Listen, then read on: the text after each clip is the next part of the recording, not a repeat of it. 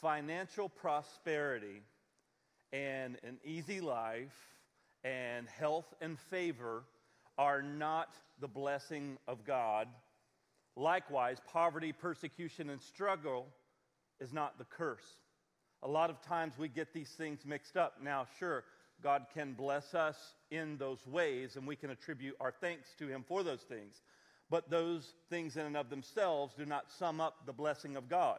A lot of times people look at that word blessing and they attach that word directly to an easy life. A lot of times people look at that word curse or something bad happening in my life and they think all these bad things are something that's a result of either my own failing, result of maybe God not liking me very much, me not having enough faith, etc., etc., etc. These things create a works-based mentality. Because when you live with this type of mentality, you're always chasing after a formula or a way to get something from God and not trying to necessarily understand how to love God more. You're trying to love what God can get you more. And this type of teaching has infiltrated the church, and it has caused our focus to get off of God and to get onto things. And we look at God in this light as a proverbial Santa Claus. And it causes a lot of destruction. When I was in Africa a couple of weeks ago, I was sitting down with Pastor Emmanuel, who is the pastor that we're connecting with and praying with and believing God to plant 4,500 churches over in the east coastal region of Malindi there in Kenya. And when I sat down with Pastor Emmanuel, I said, bro, what is like the greatest threat to the church in Kenya? Like, what is the enemy really using to try to cause the most damage? And you want to know what he told me? He said, the word of faith, prosperity, gospel message. He said that is the biggest threat to what God is doing in Kenya. He said because it's getting people's eyes on things instead of on Jesus Christ. And the same thing has happened in America, and now it's being exported over the world, and we see these things. And so it's easy for us to look at material wealth, blessing, favor, and say when we read that word blessing in Scripture, to attach all of those things to it. And that's all we think that it's about. And then we look at struggles and we think the opposite of that. And we just want to alleviate ourselves from struggle. And as we're going through the book of 1 Peter, verse by verse, there's a theme in this book. And the theme is really talking about suffering well for Christ. That's this idea that, man, I'll tell you, I'm just going to be honest with you, I don't like it. I don't like the idea of suffering well because it's something that's difficult for me, because I struggle, because I like to be comfortable. If it's too hot in here, could somebody adjust the air, right? If I'm uncomfortable in a chair, I'll go find another, or I'm going to readjust. I'm always looking for more comfort. I'm always looking for a better way to be more comfortable, and that's just the way that we have grown to seek after those things as Americans. And the same can be true of the challenges and difficulties that we face in life as we look in the Scripture. And some people use the Scripture as some sort of remedy to try to get them what they want so they don't have to deal with difficulty. But here's the truth. The truth is that we live in a fallen world.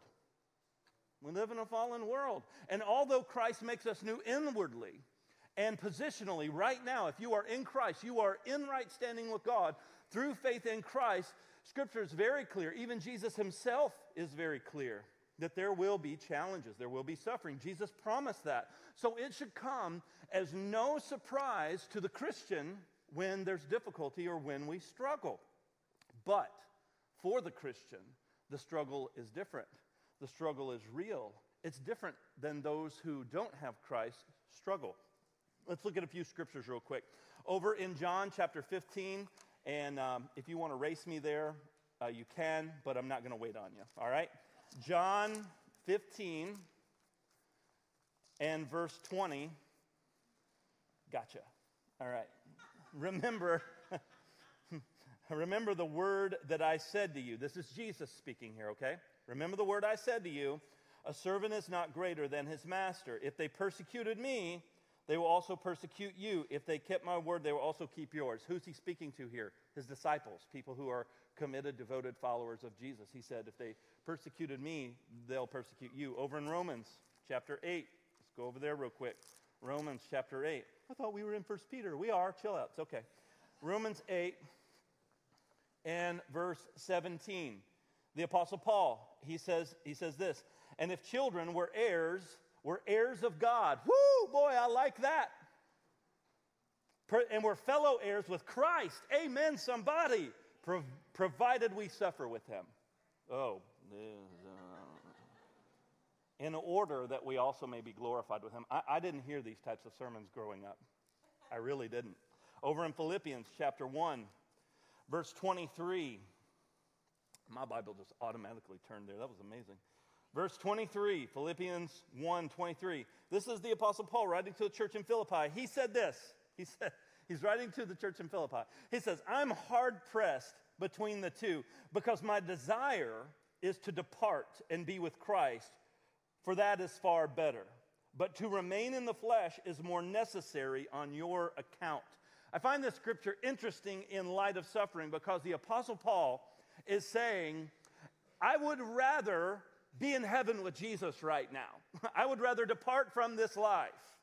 And he's saying, it's actually something I would rather do, but because it's better for me to stay on this earth and actually continue to proclaim the gospel, continue to be in this office of an apostle as long as God would have me be in this office of an apostle, to be able to help give direction to the church, clarity to the church, correction to the church, to be able to help provide leadership, all those things that were necessary in his office in that day. He said, it's better for your sake that I keep proclaiming Christ in the earth and doing this role that Christ has given me until Christ says it's time for you to move on and be with me forever. But he said, my heart, my desire, I don't want to mess with you. I want to be with Jesus. He said, but it's far better for you. And so he says, I'm torn between these two concepts. And so as we look at the struggle of the Apostle Paul, as we see this very idea play out in front of us, of this suffering that Christ was talking about, because living in the noise is sharing in the sufferings of Christ. We have to understand this. We think sometimes the answer is eliminating the noise, because there's a lot of noise happening in our world and in our lives, right? And when some of that noise can be reduced and eliminated, praise God. Because, man, it's noisy in the world. I don't know about you, but when you turn on the TV or when you scroll through social media or when you scroll through the news or if you still unfold the newspaper, if you're still one of those folks that does that, you're reading about things that are so noisy. All of these things that can bring you a lot of fear if you're not careful, a lot of things that can bring you a lot of anxiety, things that can bring you a lot of anger. There's a lot of emotional reaction to all the noise that's happening because a lot of this noise is anti-Christ.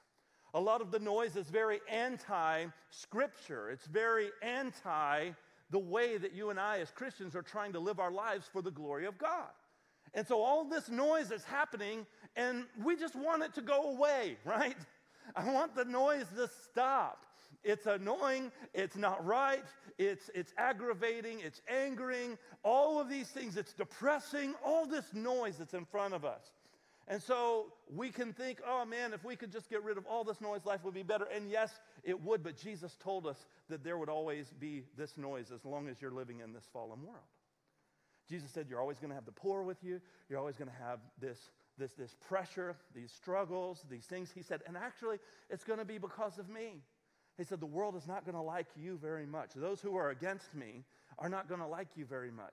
And Jesus is saying, I'm the reason that they're not going to like you very much. And so the goal is not to gain favor in the world so everyone likes me and thinks everything I am doing is great. The goal is to actually keep my eyes on Jesus in the middle of the storm.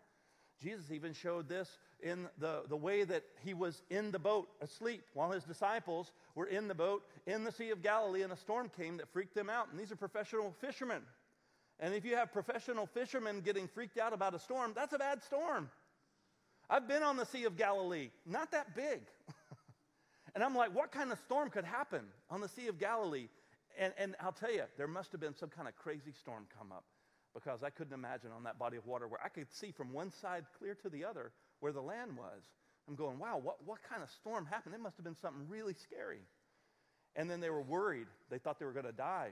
Jesus is asleep. And they wake him up, and Jesus says, you have little faith. What are you doing? Like, don't you know who's in the boat with you? And that's the point. Don't you know who's with you? Psalm 23. We use this psalm as a comforting psalm, right? And one of the pieces of that psalm that really sticks out to me is the part where it talks about, even when I walk through the valley of the shadow of death, I shouldn't be afraid. I shouldn't fear any evil. Why? Why? Because you're with me, right? And I know that you are leading me to green pastures and beside still waters. I know you're restoring my soul. But I also know that even when I walk through these difficult seasons, that you are still with me. And so when we are considering what the Apostle Paul is talking about, he's saying it's better for me to go away.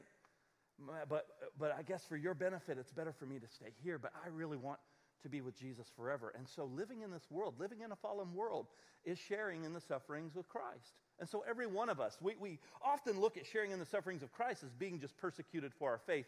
And in America, in our free culture, we experience momentary persecution for our faith in Christ, but not near to the degree like what we see in other countries that don't live in a free society.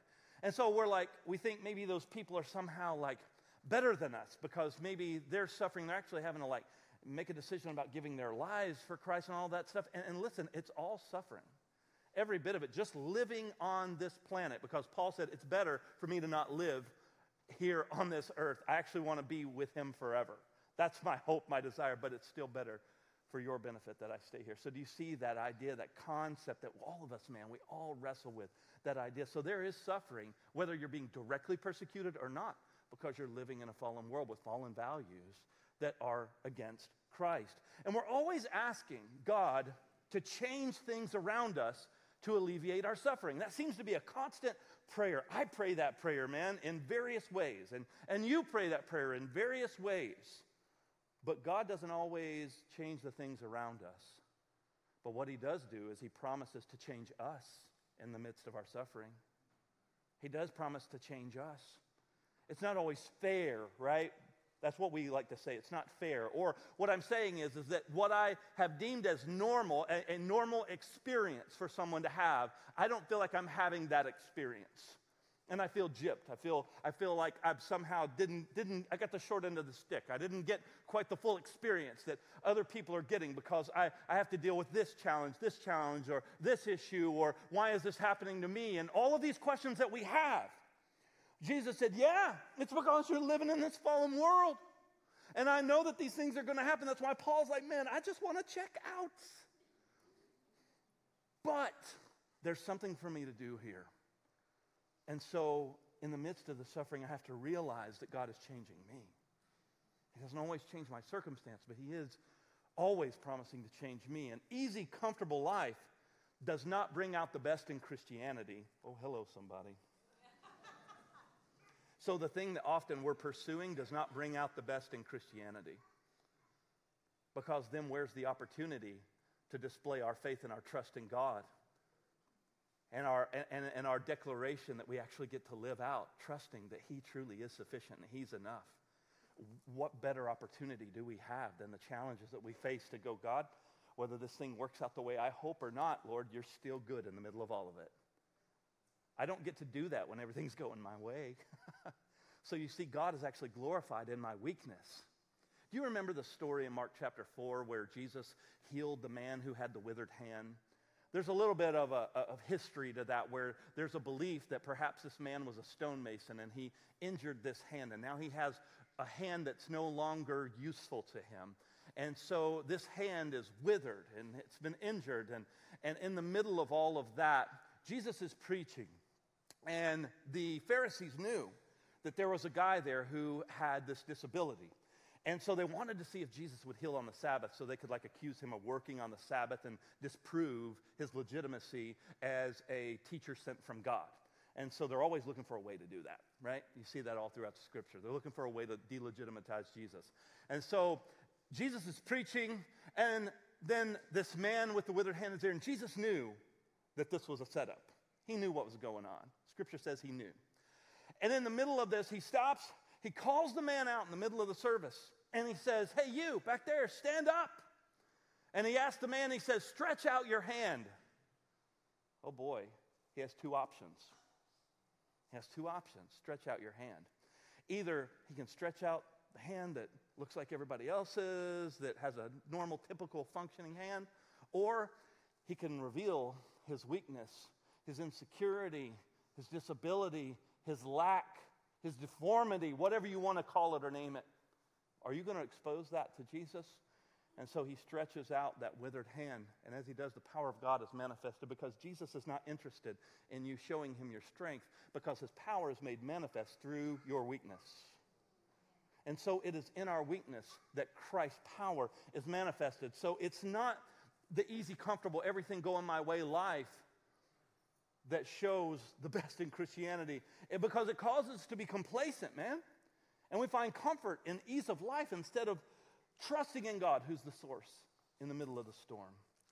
And so over in 1 Peter, with all of that kind of in our heart and that understanding, let's read just a little bit of 1 Peter here in chapter 3 and verse 8. He says, "Finally, all of you have unity of mind, sympathy, brotherly love, a tender heart, and a humble mind. Do not repay evil for evil or reviling for reviling, but on the contrary, bless, for this you were called, that you may obtain a blessing. For whoever desires to love life and see good days, let him keep his tongue from evil and his lips from speaking deceit. Let him turn away from evil and do good. Let him seek peace and pursue it. For the eyes of the Lord are on the righteous, and his ears are open to their prayer. But the face of the Lord is against those who do evil." Now, who is there to harm you if you are zealous to do what is good? But even if you should suffer for righteousness' sake, you will be blessed. Have no fear of them, nor be troubled. But in your hearts honor Christ the Lord as holy, always being prepared to make a defense to anyone who asks you for a reason for the hope that is in you. Yet do it with gentleness and respect. Underline that, please. Having a good conscience, you can underline that too, so that when you are slandered, not if, when you are slandered, those who revile your good behavior in Christ may be put to shame. For it is better to suffer for doing good, if that should be God's will, than for doing evil. So if I do evil, I'm still going to suffer. If I do it my way, if I slander, if I do all these different things he says to avoid and to stay away from.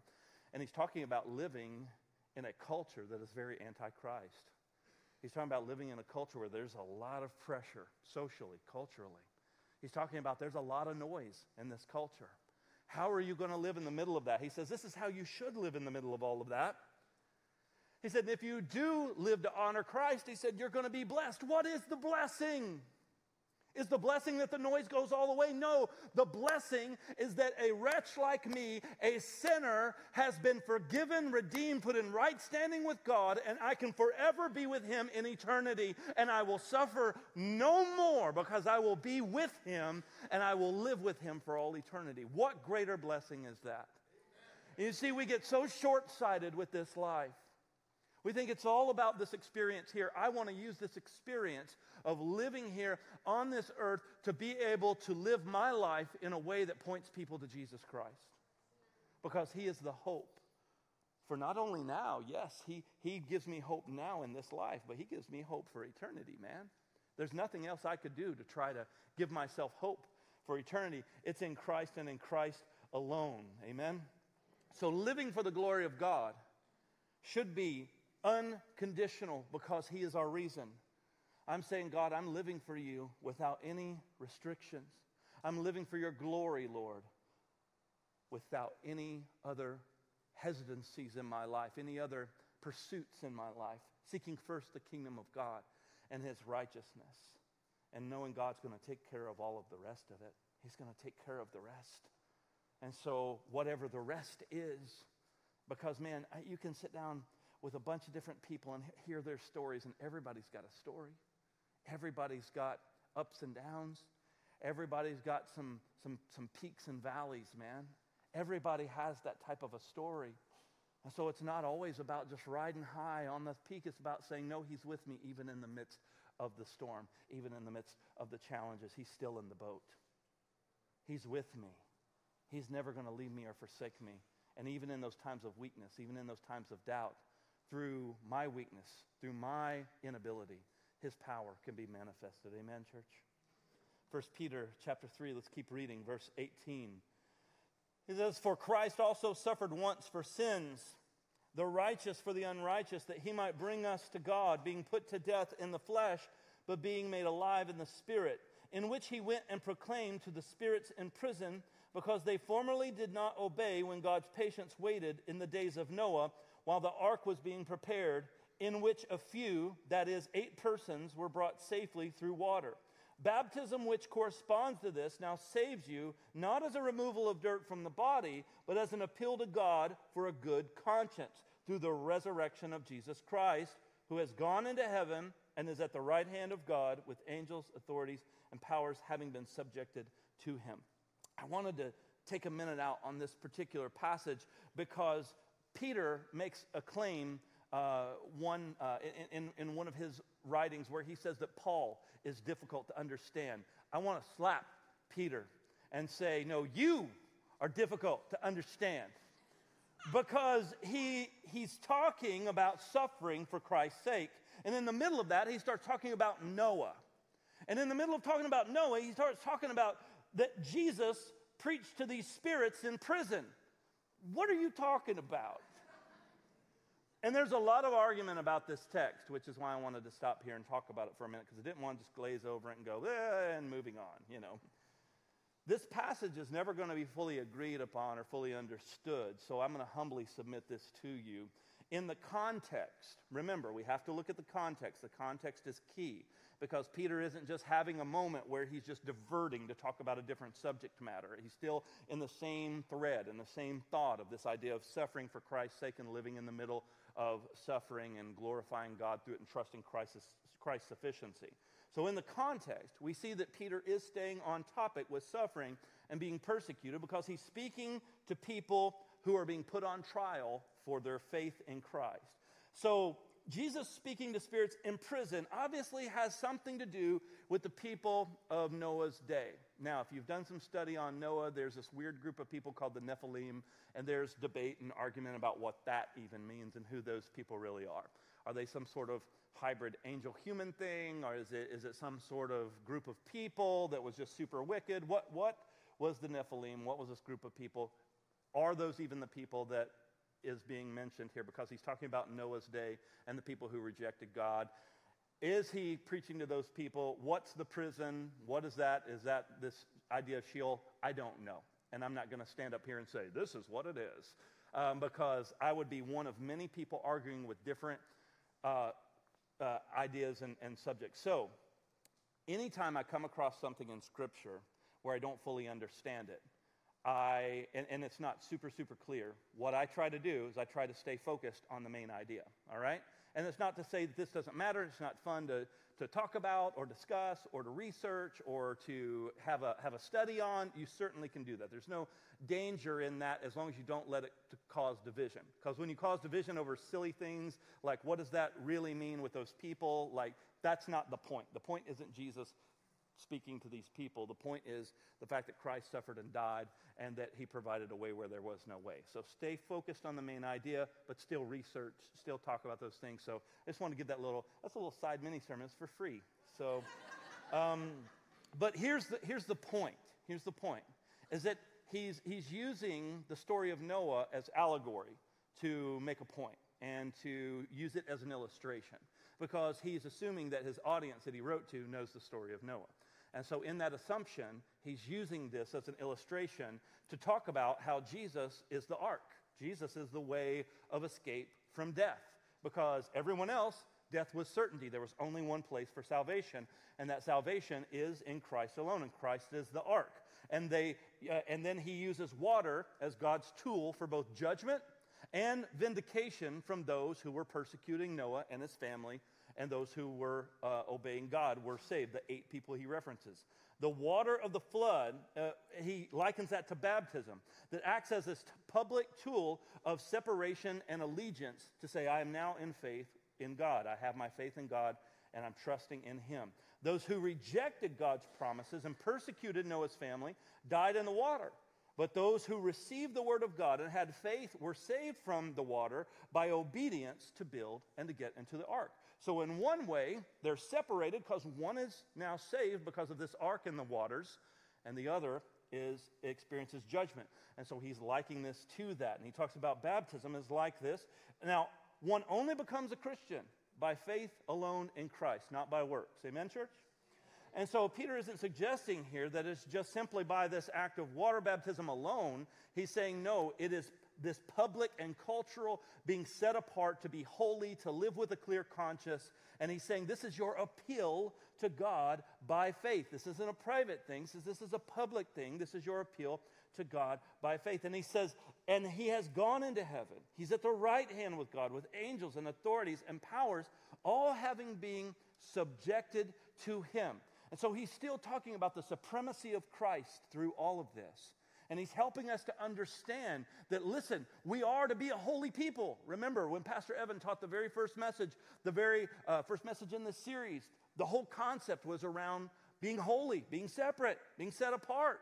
And he's saying, listen, Jesus is the one who does this. It's like in the flood days of Noah. There's a separation between those who are of Christ, those who are in Christ, and those who are not. Those who have certain death, man, they're eternally separated from God. And he's talking about the authority of Christ to do that, even in the middle of all of this. So whoever's persecuting you, whatever struggles you're facing, whatever difficulty you're going through, he said, listen, if they don't repent, if they don't see Christ as the hope, he's like, this same judgment is going to come on them. And so he's helping them to understand Christ's supremacy and his authority through all of this. So I hope that helps a little bit. 1 Peter chapter 4, let's read these first 11 verses. Since therefore Christ suffered in the flesh, arm yourselves in the same way of thinking, for whoever has suffered in the flesh has ceased from sin, so as to live for the rest of the time in the flesh, no longer for human passions, but for the will of God. For the time that is past suffices for doing what the Gentiles want to do. They live in sensuality, passions, drunkenness, orgies, drinking parties, lawless idolatry. With respect to this, they are surprised when you do not join them in the same flood of debauchery, and they malign you. But they will give account to him who is ready to judge the living and the dead. For this is why the gospel was preached even to those who are dead, that though judged in the flesh, the way people are, they might live in the same way God does. So this is still referencing kind of that last passage that we read there, chapter 3, verse 18 through 22. The end of all things is at hand. Therefore, be self-controlled, sober-minded for the sake of your prayers, and above all, keep loving one another earnestly, since love covers a multitude of sins. Show hospitality to one another without grumbling. As each other has received a gift, use it to serve one another as stewards of God's varied grace. Whoever speaks as one who speaks oracles of God. Whoever serves as one who serves by the strength that God supplies, in order that in everything God may be glorified through Jesus Christ. To him belong glory and dominion forever and ever. Amen. And here's the idea that Peter is wanting to communicate here to the church, and I believe that the Holy Spirit is still communicating through these words to us today, that living holy is to live free from sin and to continue to serve in the midst of suffering for the glory of Jesus Christ. A lot of people want to give up hope. A lot of people want to just throw in the towel and go, is it even worth it? Some people want to be selfish and just think, well, I've got my family and all my stuff situated and figured out, and I just want to keep to myself, and I just want to kind of keep over here. He's saying, no, keep serving. You all have gifts. He's saying, serve in the middle of this. I know it's hard. I know it's difficult. But yes, be separate. Be holy. But don't forget to love and serve those people who don't yet know Jesus. He's wanting to elevate that priority of not compromising, still living holy, still living with understanding, still living with patience, still living full of grace, because what you say and how you say it matters. He said, even if when they want you to participate in the stuff that they're doing, you say no, and because you said no, you get persecuted because of it. They malign you, they make fun of you, they make your life more difficult. He said, I know that it's difficult when you're living your life differently in the middle of when everyone else is doing things a certain way, and when the majority is going a certain way, and you make the decision to not go that way, you kind of stand out, right? It's like everybody, it's blue t-shirt day, and you wear a red t-shirt, right? You stand out. Everybody else is wearing a blue t-shirt. You're wearing a red t-shirt. That's how it is being a Christian. And you will be persecuted and you will suffer because you're doing something different than what the majority is doing. Don't be surprised by this. That's what Peter is saying. Don't be surprised when these things happen, as if some strange thing is happening to you. He's saying, of course you're called to do this. Of course you're not just called to just blend in, but you're not called to make a bunch of trouble intentionally either, just because you're different. And that's the key, is to still be gentle, still be patient, still be loving. There's this tension that the Christian is called to live in. And it's difficult because it's easier to just go, no, I'm going to be just a jerk to everybody who doesn't think like me and tell them how stupid and wrong they are. That's the easier thing to do. The more difficult thing to do is to walk with people who don't yet know God, who are living as people who don't know God. So don't be surprised by that either. Don't be surprised when people who don't know Jesus act like people who don't know Jesus. I can't believe you said that. I can. You don't know Jesus. You know? I can't believe you participate in those things and do those types of activities. Oh, my goodness. Why are you surprised? That's how people who don't know Jesus act and behave. That's why when Christians, people who do know Jesus, act that way, it should be more shocking. Oh, I thought you knew Jesus. And when Scripture talks about judging, it actually says we are supposed to judge and hold one another in the body of Christ accountable when we're not acting in the way that is conducive to our faith. Because we are supposed to hold each other accountable. The person who doesn't know God, nope. Just keep loving them and telling them about Jesus. Plant water. Let God work on their heart. Pray for them. Keep serving them. Keep loving them. Keep showing up. Keep your side of the drawbridge down as much as possible and as healthy as it is for you to be able to do that. And live in that tension. That's your call. And yet it may cause you to suffer. But Christ suffered for you so that you could cross that bridge as well. Amen? And so if I suffer for that, okay. It's part of my call. It's sharing in the sufferings with Christ. If I'm ostracized because of it, I'm ostracized because of it. But I'm still going to keep my side of the drawbridge down. I'm still going to keep loving. I'm never at any point going to go, no, I'm done with you, because Jesus never said he was done with me. I'm going to keep loving people in the middle of that. So we are supposed to live holy. We are supposed to live free from sin. We're not supposed to have compromise. But at the same time, man, it's this idea of serving in the middle of my suffering. Let's finish this chapter.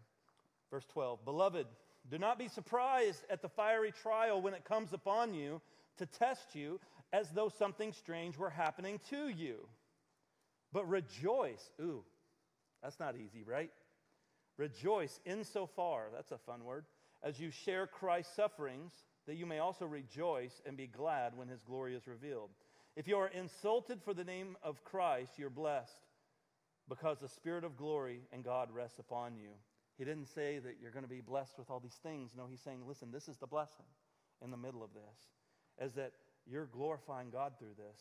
But let none of you suffer as a murderer or a thief or an evildoer or as a meddler. Yet if anyone suffers as a Christian, let him not be ashamed, but let him glorify God in that name, for it is time for judgment to begin at the household of God. And if it begins with us, what will be the outcome for those who do not obey the gospel of God? And if the righteous is scarcely saved, what will become of the ungodly and the sinner? Therefore, let those who suffer according to God's will entrust their souls to a faithful Creator while doing good. Oh. And so, God is good even in the middle of suffering. That's hard for us to wrap our minds around, because when we suffer, we start to question God's goodness. It's natural. Like, I'm not saying that to beat you up. I do that. You do that. We do that, where we question God's goodness when we suffer, when things are hard, when things are difficult. But here's the big idea for today. The goodness of God is not defined by your current circumstances, but rather is defined by your eternal position in Christ. Oh, I'm going to say that again, because, man, that sounds incredibly potent, powerful, and good, and you need to hear this. Listen today. Listen to the word. Hear this. The goodness of God is not defined by your current circumstances, but rather it's defined by your eternal position in Christ. When we say God is good all of the time, and all the time God is good, because that's the thing Christians say. When we say that, When we say God is good, what we're saying is all the time. That means when things are going my way and when things are not. Because God's goodness is not defined on my feelings, my experiences, my emotions. God's goodness is not defined by how much money's in my bank account. God's goodness is not defined by how healthy or how sick I feel, how challenged or unchallenged I feel, how easy or difficult things may be for me. God's goodness is not defined by those things. God's goodness is defined by the fact that he has taken someone who was on a pathway to eternal destruction and has now placed us in a position of eternal love in Christ, forgiveness, reconciliation, restoration. That is the goodness of God. There is nothing greater than my eternity being forever sealed in the eyes of God because of what Jesus Christ has done. And all I have to do is I have to put my faith, my trust in him, that he is sufficient, that he is enough, that there's no other way to the Father except by Jesus, that there's no other way to salvation except by Jesus, that he is the way, the truth, and the life, and nobody comes to the Father except through Jesus.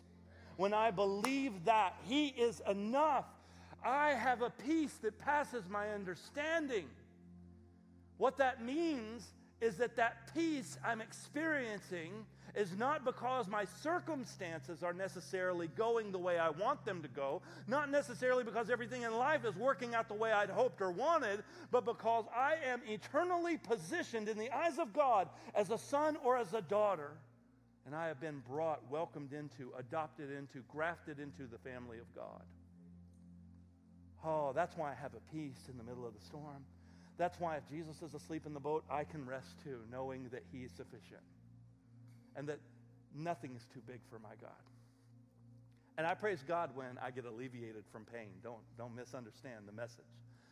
When I experience a miracle, because I believe God still does miracles. I believe God still does healing. I still believe God does intervene in situations that are really stressful, and he causes those moments of alleviation, but our entire life is not an alleviation of those things. We still have difficulty. We still have issues and struggle, but man, when those things happen, I still give glory to God, but I'm not just chasing that alleviation momentarily and temporarily. Because every healing that I've experienced from the hand of God, I've gotten sick again, you know. All the people in the Bible that Jesus healed, they're all dead. Every single person Jesus healed is dead. Think about that for a minute. Even the dead people that he raised are dead.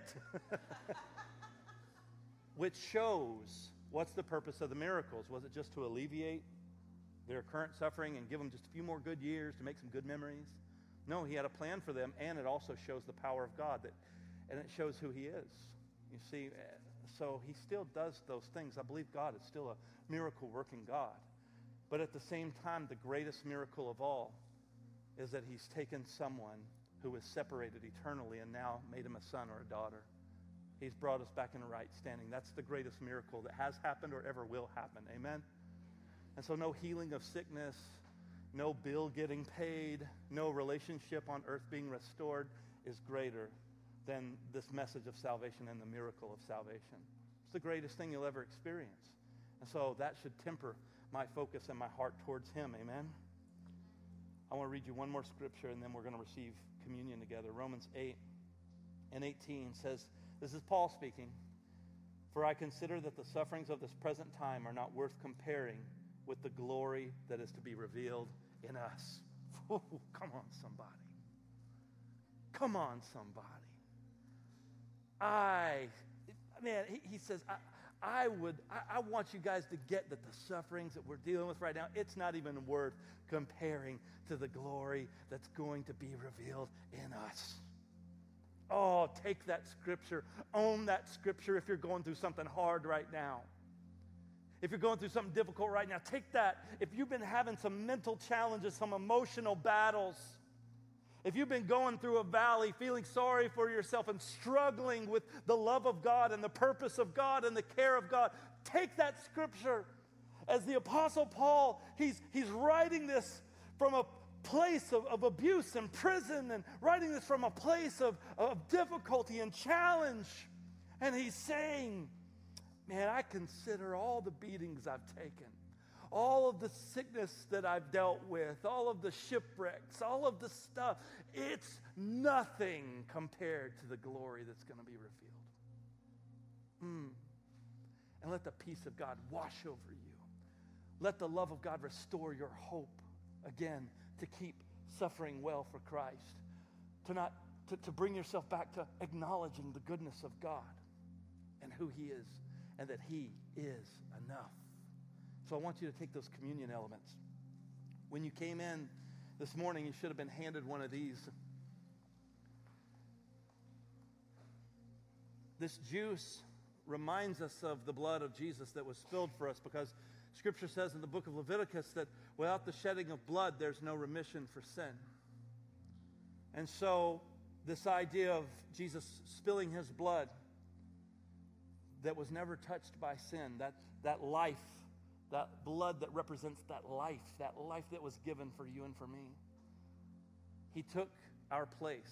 And when we drink that, we remember that He lived a sinless life, that He died in our place, and that His blood has truly made us free. The Apostle Paul says that we have been redeemed, purchased, bought back by the blood. We weren't bought back with silver or gold. That wasn't how He redeemed us or purchased us, but with His life, with His blood. When we take this small little piece of bread, we think about His body. We think about the suffering that He endured. We think about the weight of our sin that caused Him to suffer in that way. And it reminds our hearts and points our hearts to Jesus. And so when we receive communion, this is something that is reserved for people who have placed their faith and trust in Christ. And if you're here today and you have not placed your faith and trust in Jesus Christ as your only hope, then I don't want you to feel embarrassed to not receive this, but understand this is for those of us who understand the fact that He has given His life for us. And if you want to be a part of that family, all it takes is for you to have faith, to trust and believe that He is enough. If you will believe in your heart, if you'll confess with your mouth, if you will repent, turn from your sin, if you will turn your heart and your faith towards Christ and say, yes, Jesus, you are the Savior, you are the hope. And you see that, and God's opening your eyes. And then you start this journey, man, of walking in a relationship with God. Because Jesus has made a way, He's blessed you. So now you can walk in that real blessing. You can do that. You can be a part of that. The communion doesn't do that for you. This is just a symbol. It just reminds us. The communion elements, yes, what they represent is precious, but at the end of the day, these elements don't save us. So don't put your faith in this juice and in this bread. Put your faith in the one that it represents, the one that it points our hearts to. Amen, church?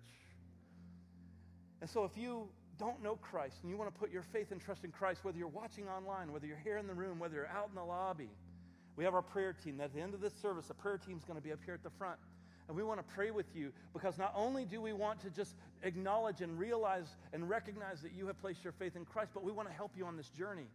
We have men and women who are mentors that are on a list that have been trained to be able to walk with you through your journey, and that we want to pair you with somebody, and they could reach out to you and say, hey, I heard you place your faith in Christ. I want to help you take that next step in your journey with Jesus. And so that's why we want to pray with you and be able to connect with you. So please, would you take that step of faith at the end of the service? And so before we dismiss, why don't we get those communion elements out? Let's give thanks for the bread, thanks for the juice. Let's receive the Lord's Supper together. Father, we thank you for this bread. We thank you for what it represents. May our hearts be stirred to trust in your goodness even in the middle of the storm. In Jesus' name. Amen. Would you take the bread? And Jesus, we thank you for your blood that was spilled for our behalf so that we could be free, so we could be forgiven, so we could be made new. And we thank you for what you've done for us and what you are doing for us. And may it remind us to continue to trust in your goodness, because you will never stop being enough. You will never stop being good. No matter what we may be experiencing, you are our hope. And this may stir our heart today, and our affections may be on you, pointed towards you, and our commitment, Lord, will be lived out to you. In Jesus' name, amen. Thank you, Lord.